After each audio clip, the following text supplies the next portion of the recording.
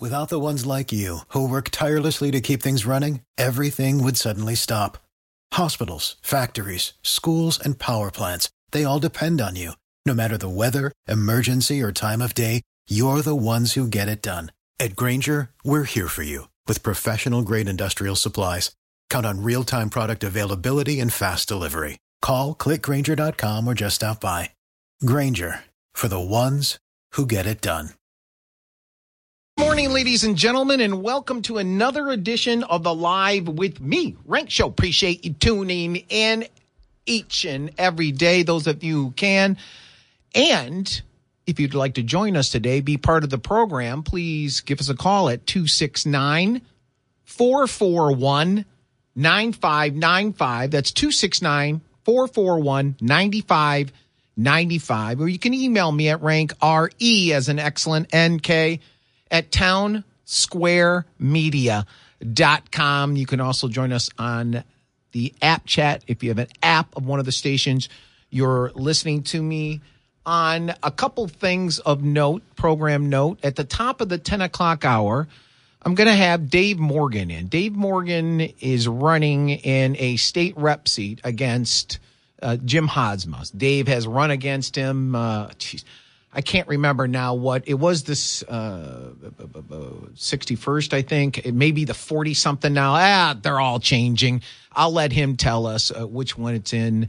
But Dave's has an interesting story, and I wanted him to come on air, and he's been on the show before, to discuss that story and what he plans to do here for the state of Michigan as part of the state house if he was to beat Jim Hosma in the general election. And also at the top of the 10 o'clock hour, I have Terrace Todd, our monthly meeting. Terrace works with the Heritage Foundation, and he is a former Battle Creek teacher or administrator, I think an administrator, then a Calhoun County commissioner, and then he also has an interesting story. He used to be a Democrat and then became a Republican, and he worked in the Trump White House, and he did some things for the state party. He's got a very impressive resume. He's going to come on air today to talk about parental rights in education, and he's bringing with him Katie Gorka. Katie Gorka is the wife of, his first name has just escaped me, the pain relief Gorka guy. We'll call him that.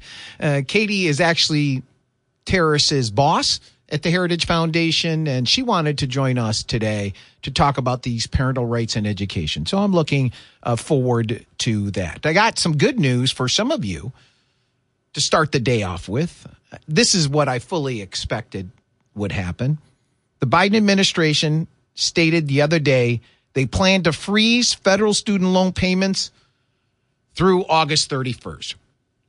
So that's another 4-month extension they would get, bringing it to more than 2 years that they didn't have to pay anything to their student loans, those who owe it, and receiving a 0% interest rate. They say the student loan payments were scheduled, obviously, as I told you, to resume May 1st. But that's not going to happen. The Democrats in Congress didn't want these people to start paying on their loans. So they lobbied the White House, and it sounds like they got their way. The action applies to more than 43 million Americans, according to the AP, who owe a combined $1.6 trillion in student debt. And that's all held by the federal government. And that's the latest data from the Education Department. That includes more than 7 million borrowers who have defaulted on their student loans. Borrowers will not be asked to make any payments until August 31st, and interest rates will, or is expected to remain at 0% during this period. I guarantee you that they will push this off more time, even more time. Because what is August 31st? Or actually, it would be September 1st you would owe. Well, that's just a little over a month into the midterms. So you'll see that getting extended also. I want to get into some Michigan information, but I thought this was interesting. I saw this headline, and I saw some news reports about it. The AP is reporting, and others, I've heard him say it, Biden. The Biden administration will announce a ban on new investment in Russia and other new sanctions today in response to the atrocities that we're seeing. I was under the impression that they went all in the last time. Did I misunderstand that? Why didn't we go all in the first time to try to prevent these people from doing what they were going to do? It may not have worked. More than likely it wouldn't have worked. I will admit that. But why did we come in piecemeal? That's the question I have. The White House press secretary, Jen Psaki, said the measures are designated to, quote, degrade key instruments of Russian state power, impose acute and immediate economic harm on Russia, and hold accountable the Russian kleptocracy that funds and supports Putin's war. We weren't doing that before? Doesn't that sound, and again, you guys who are, let's say, more moderate than I, although I am a fiscally conservative, socially moderate guy, I am just common sense is what I think. When it comes to the facts, taking the facts and applying them in a common sense way. Your opinion may be different. But why wouldn't we have taken measures to degrade the key instruments of Russian state power, impose acute immediate economic harm on Russia, and hold accountable the Russian kleptocracy that funds and supports his war? Why are we waiting to I don't know. I think we're into week 5 of this invasion. That's a question I have. Sounds awful interesting. Also, if we get time to go a little bit deeper in this, because I want to get to the Michigan information, there's not a whole lot, so we'll probably get to it. The Army General, Chairman of the Joint Chiefs of Staff, Mark Milley, yesterday in front of Congress, is now talking about creating permanent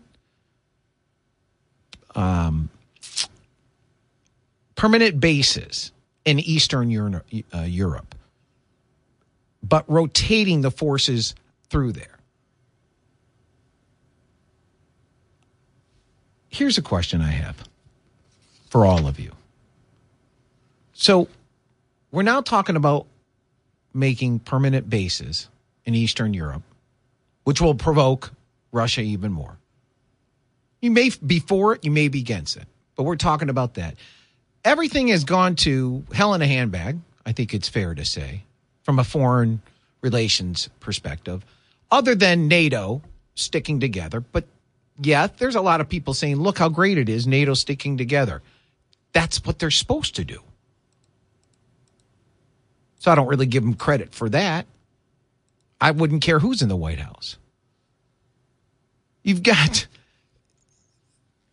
war like we haven't seen in a long time, although probably they were doing some pretty nasty things, they say, to the Syrians, the Russians were. It just seems like things are going crazy. And then I saw this from Reuters out of South Korea. North Korea opposes war but would use nuclear weapons if South Korea attacked. Kim Yo-young, the powerful sister of Kim Jong-un, said on yesterday, in a warning that analysts said is probably aimed at the South's incoming conservative president. She's a senior official in the government and the ruling guy, her brother, said it was a, quote, very big mistake, end quote, for South Korea's Minister of Defense to make recent remarks discussing attacks on the North. Apparently, the South Korean defense minister last Friday said that his country's military has a variety of missiles with significantly improved range, accuracy, and power with, quote, the ability to accurately and quickly hit any target in North Korea, end quote. Now, yeah, I understand what she's saying because the people, I don't have a problem with that. But those in North Korea are very, very nervous or want anything so they can rattle something. But all this is happening under a guy who was supposed to bring us normalcy, under a guy who was supposed to bring us calm, under a guy who knows foreign policy more than anybody in Washington, under a guy and party that is constantly accused Trump of him trying to start a war when it was absolutely opposite. And again, you got to ask yourself, why did Putin not move on Ukraine until after the election? And when Joe Biden was seated, he started moving troops months after that and equipment to the Ukraine border. 269-441-9595. You listen to Live with Rank. We'll be right back after this. You're listening to Live with Rank, and things are just going crazy out there, it appears. And I thought it was supposed to be normal. The other, I can't remember exactly when it was. I found this yesterday at the Michigan Capital Confidential news site. They're the news site for the Mackinac Center for Public Policy. And they wrote this: Michigan's best economic recovery, quote unquote, because that's what Governor Whitmer is saying, states 11th from the bottom, not 11th from the top. So Governor Whitmer has claimed that our state, and I wish she was correct. I wish it was true. It was true. This is not saying, I'm glad it is. No, I don't care who's in office. I hope for the best for the people in our state. But she's claimed that Michigan is having the, quote, best economic recovery in our state's history, end quote. And they write that the theme was started in a highly questionable Bloomberg News opinion piece that drew criticism even from the mainstream media, they say. So on March 30th, according to Gong Aware News in Lansing, quote, we're having the best economic recovery in our state's history since the pandemic began. There are lots of signs we're on the right track, end quote. Now, these politicians know that people can check that type of information with the data that's out there, that it will either support what they're saying or not support what they're saying. So you ask yourself, those of you who may be just joining the Live with Rank family, you ask yourself, well, self, why would she just make those statements when the data doesn't support it? Because she knows that most people will read it or listen to the quote or read the quote somewhere and more than likely believe it. And she knows that those who will question what she's saying and check the data 99 times out of 100 will be radio talk show hosts who appreciate fact and appreciate data that supports something. Well, she already knows she's lost most of those people. They're not going to vote for her. So that's why they do it. The Michigan Capital Confidential news site said employment in recent years declined substantially because of the COVID pandemic and government responses to it, including the extended lockdowns and payments to people for staying home from work. It would not be surprising then if employment levels rose rapidly once workers were allowed to go back to work. So she's also playing on the fact that lay off millions of people, then say they can come back to work, and then brag that you have a great economic revival, the best in however many decades, as Joe Biden's doing. Now, politicians will do that, but it's up to the media, if they weren't so in the bag for a certain ideology, to make that point. Yes, these numbers look great, but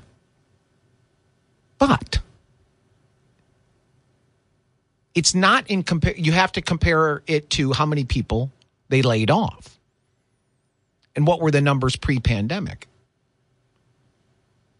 I've said that many times. I won't give any Republican, Democrat, or whatever governor, politician, president credit until they're starting to create jobs, or I shouldn't say they don't create jobs, until jobs are created up and above pre-pandemic. Because as I said, I could lay off every single person if you put through the executive orders like they did. Just every single person lay off for one day and then bring them all back the next day. And I could say this is the greatest economic revival in the history of the world. Now, the Mackinac Center went on to say, calling that the best recovery ever may paint a false picture of a Michigan job market in which fewer people today, tens of thousands, are working than on the eve of the pandemic in February 2020. As of February 2020, there were 11 states in which more people are working, as of February of 2022, so 2 years later, there were 11 states in which more people are working than before the pandemic. Michigan's not one of them. What are they? Surprise, surprise. Arizona, Arkansas, Colorado, a little bit of a surprise there, Florida, Georgia, Idaho, Montana, North Carolina, Tennessee, Texas, and Utah. So those are the 11 states where those governors, left or right, Democrat or Republican, can start bragging because they have more jobs today than pre-pandemic. Again, those states are Arizona, Arkansas, Colorado, Florida, Georgia, Idaho, Montana, North Carolina, Tennessee, Texas, and Utah. Now, Governor Whitmer is saying we've had the best economic recovery in our state's history since the pandemic began. Make sure I get it all in there. There are still 140,000 less Michiganders working today than they were pre-pandemic, February of 2020. So that's 3.2% decrease. Now, that makes us in the recovery, the nation's 11th weakest, not including Washington, D.C. And that's according to the U.S. Bureau of Labor Statistics. So to make that clear, the U.S. Bureau of Labor Statistics says we are not the 11th best. We are the 11th worst when looking at bringing jobs back compared to pre-pandemic. So how did Bloomberg, they had some numbers to support what they were saying. How did they do so? Well, they tell us. Bloomberg News started the idea that Michigan has a historic recovery in a February 2022 opinion piece. They justified the claim by using not pre-pandemic numbers, but 2 months later, April of 2020, as the start of its analysis. Between February of 2020 and April of 2020, due to Governor Whitmer's executive orders to shut down, whether you agree with them or not at that point, that's not what we're talking about here. 1,050,000 people were laid off. So that's how Bloomberg can say, well, look at our numbers. Oh, you guys thought we were doing pre-pandemic, and that's what we're judging everybody. Oh, no. On this one, we were doing somewhere in the pandemic. So that should tell you something about Bloomberg News. Now, it was an opinion piece, so we'll see.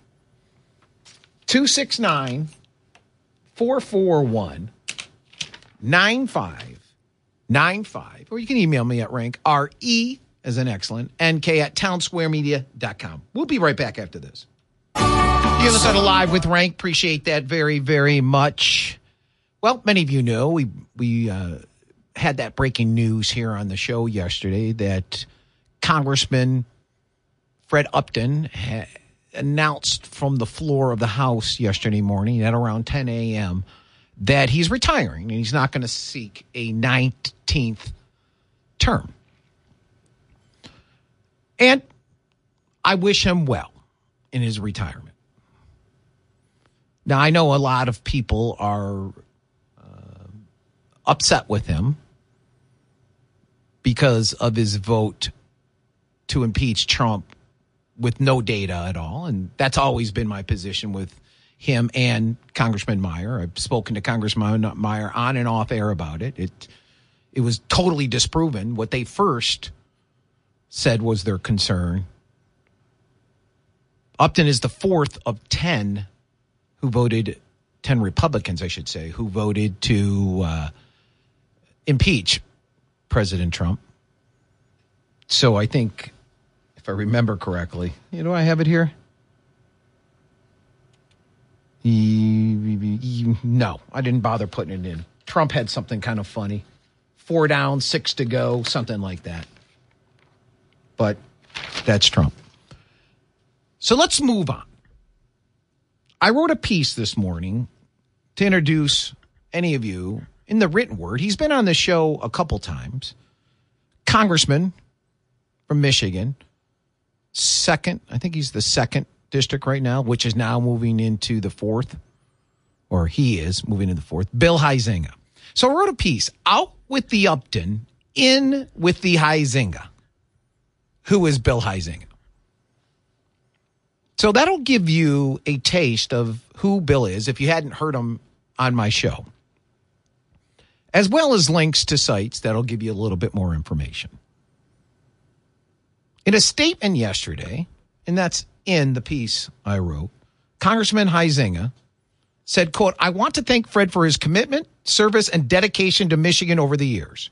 Fred and I have worked together on a host of issues, including prioritizing the protection of the Great Lakes, leveling the playing field for Michigan's agriculture, and supporting efforts to clean up PFAS and lead contamination.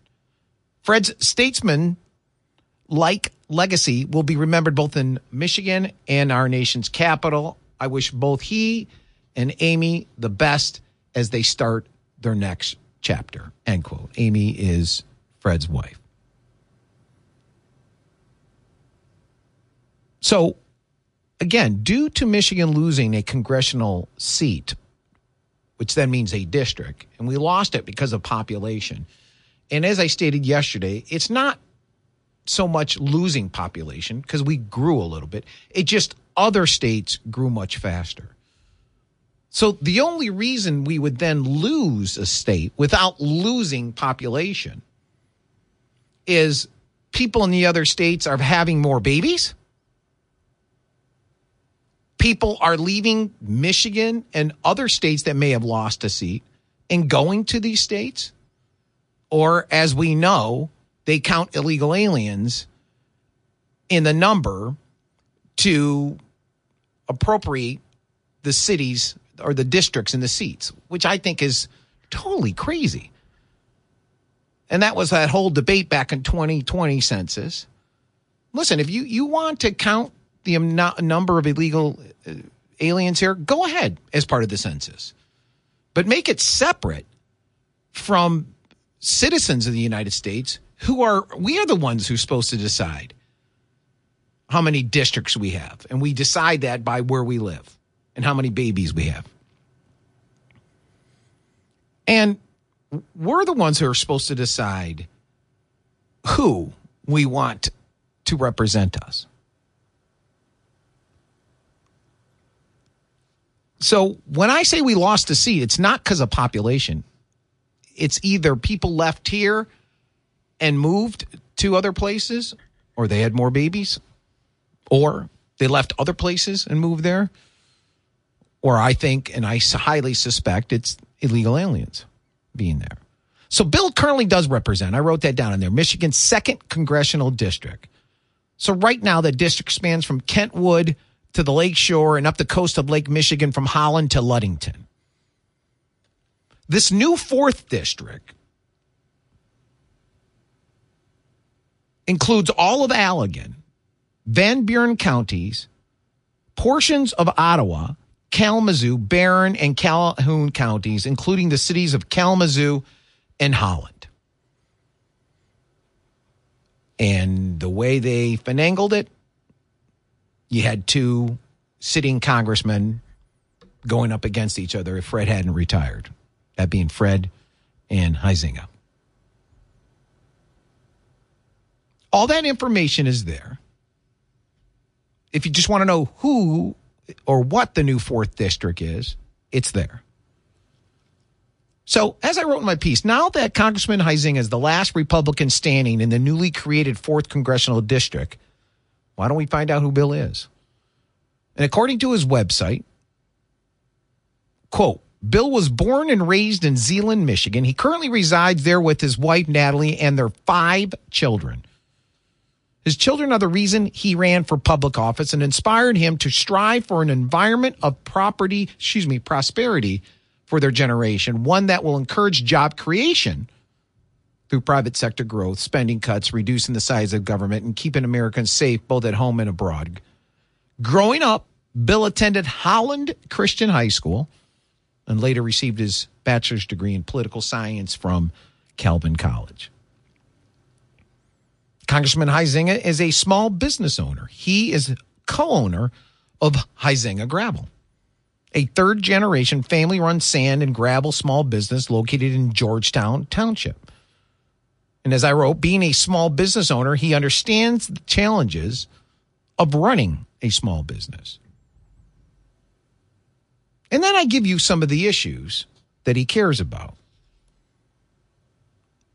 Restoring economic security and opportunity. He says out-of-control spending by Joe Biden and Nancy Pelosi has caused inflation to soar to levels not seen in 40 years. This makes everything from gas to groceries more expensive. Bill supports ending Washington's addiction to spending, shrinking the size and scope of government, and supporting policies that enhance economic opportunity for Michiganders from all walks of life. All right? There's a lot of Republicans who say that.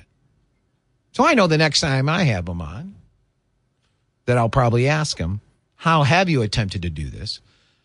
Because, yes, he points to the out-of-control spending by Joe Biden and Nancy Pelosi, but both parties play that game now. The tax cuts, Trump's tax cuts that only the Republicans passed, helped us. It increased cash coming into our treasury. And I don't know if it was 3, 4, 5%, something like that. The problem was they spent 7% more than. So what they spent didn't even catch up to, or what the extra revenue, tax revenue coming in from those great tax cuts wasn't even enough to deal with their out-of-control spending. So both parties are playing that game. I'm not saying these individual guys, maybe Bill, I'll certainly ask him what is his position on these and where has he voted or advocated for these things. He says defending our freedoms. He's an ardent defender of our constitutional liberties. He's been a big vocal opponent of big tech's efforts to censor conservatives as well as efforts to infringe on the Second Amendment rights of law-abiding Americans. He's for improving border security. He's for restoring congressional oversight all across the federal government. Apparently, the Biden administration is using executive branch agencies to enact a radical regulatory agenda that cannot be passed through Congress. So whether it's the SEC, he says, or another part of the alphabet soup in Washington, he wants to hold them accountable. Well, let's hope so. So right now, what looks like, due to Congressman Upton retiring yesterday morning, Congressman Huizenga is currently running unopposed in the Republican primary. And then will go up against whomever the Democrats put up against him. So there's a lot of great information there. Check it out at WBCKFM.com or WKMI.com. It's also at my flagship station's Facebook page, as well as the Live with Rank Facebook page. I found this funny, and I saw this. Oh, I forgot to put it down now. It's either the AP. You know what? I'm going to hold off, and I'll look at the break and see if I can find that. I just don't want to give you guys incorrect information. 269-441-9595. Give us a call. Love to hear from you. What are your thoughts about Fred retiring? Happy? Sad? You tell me. We'll be right back after this. You're listening to Live with Rank. They didn't get to the part I wanted him to get to quick enough. Going our separate ways. Now, prior to the last break, I was telling you that I saw a piece, and I thought it was written in a national paper. It wasn't. It was written in MLive, and it says Upton, 68, is the fourth Republican who voted to impeach former President Donald Trump to decline to run for re-election. I don't think that's why he's not running. I could be wrong, though. I mean, there was a lot of people who were upset and a lot of groups who condemned him for that. Then they go on to say in MLive, for political junkies and insiders, Tuesday news comes as no surprise. Many viewed Upton's departure as the next step in the so-called, quote, rhino hunt, end quote, being led by Trump-allied Republicans looking to oust members critical of the controversial president. Now, that is an opinion. It's under public interest on MLive, and it doesn't say anything about opinion. And I think that's part of the big problem we have today, from local papers all the way up to national papers, as well as the national TV stations, cable stations. Everybody wanting to now be what I am, an opinion person, many times, as opposed to being just a reporter. Because I don't remember once anybody writing a piece when the Democrats recently were purging their ranks, no pun intended, of moderate Democrats. I didn't see anybody write, or I don't remember anybody writing, many viewed, put in blank, departure, or fill in blank, I should say, as the next step in the so-called Mino hunt. Or no, Dino, Democrat name only, Dino hunt. In fact, do you rarely hear the word dino, do you? Now that I say it, I don't know if I've ever seen the word dino reported. Have you? What I'm trying to point out here is there's so much mixture of reporting and opinion. And it's all over the place. Yes, and some of it is on Fox News. I'm not talking about just the shows that start at, well, you could probably say that 4 to 5 on Fox News is more opinion. 6 to 7 is not, and then 7 on is definitely opinion. At least they have some hours, and I what I'm trying to say is prior to that, in the mornings or in the afternoons, there's some opinion that sneaks in, because I think it's just become normal for everybody to put opinion in their pieces when they're supposed to be just straight news. That's why I brought that up. And also, have you guys heard the word dino ever used? You can email me at rank, RENK,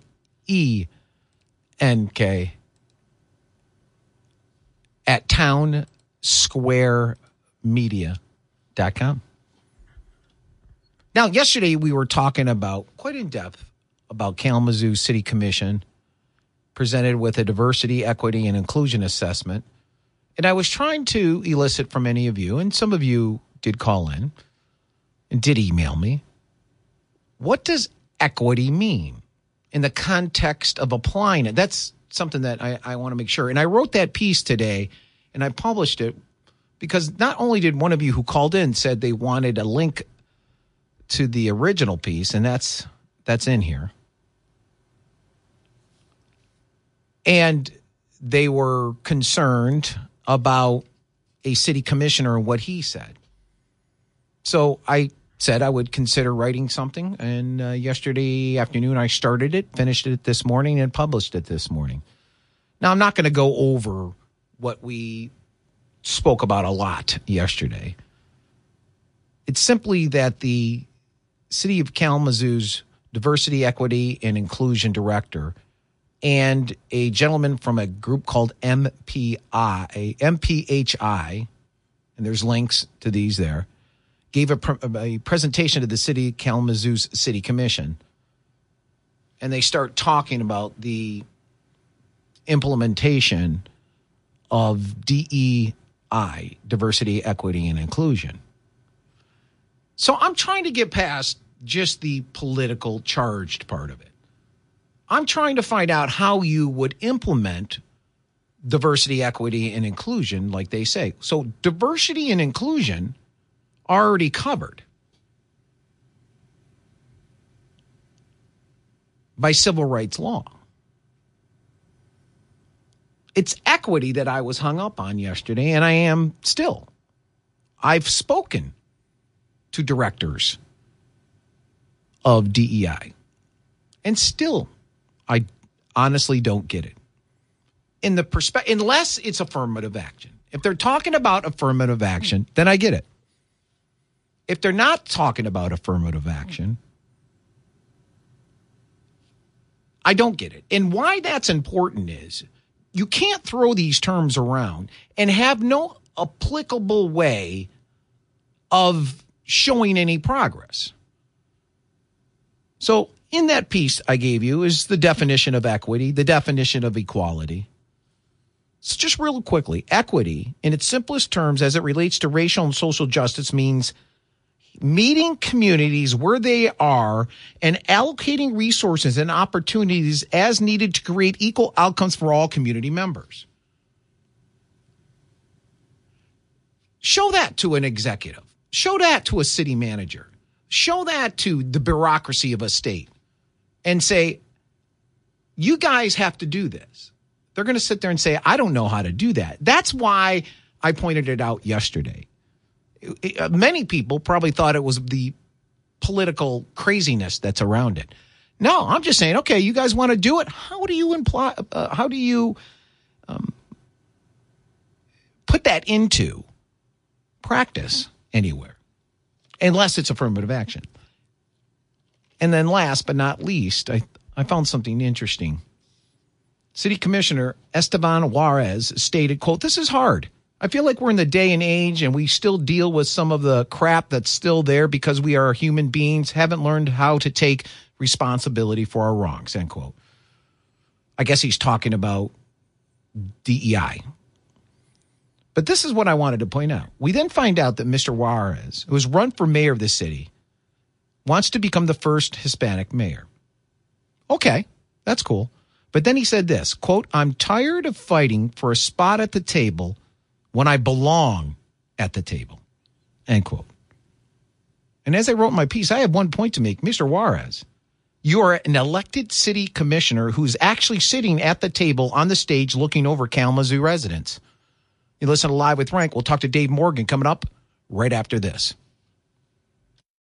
For the ones who work hard to ensure their crew can always go the extra mile, and the ones who get in early so everyone can go home on time, there's Grainger, offering professional-grade supplies backed by product experts so you can quickly and easily find what you need.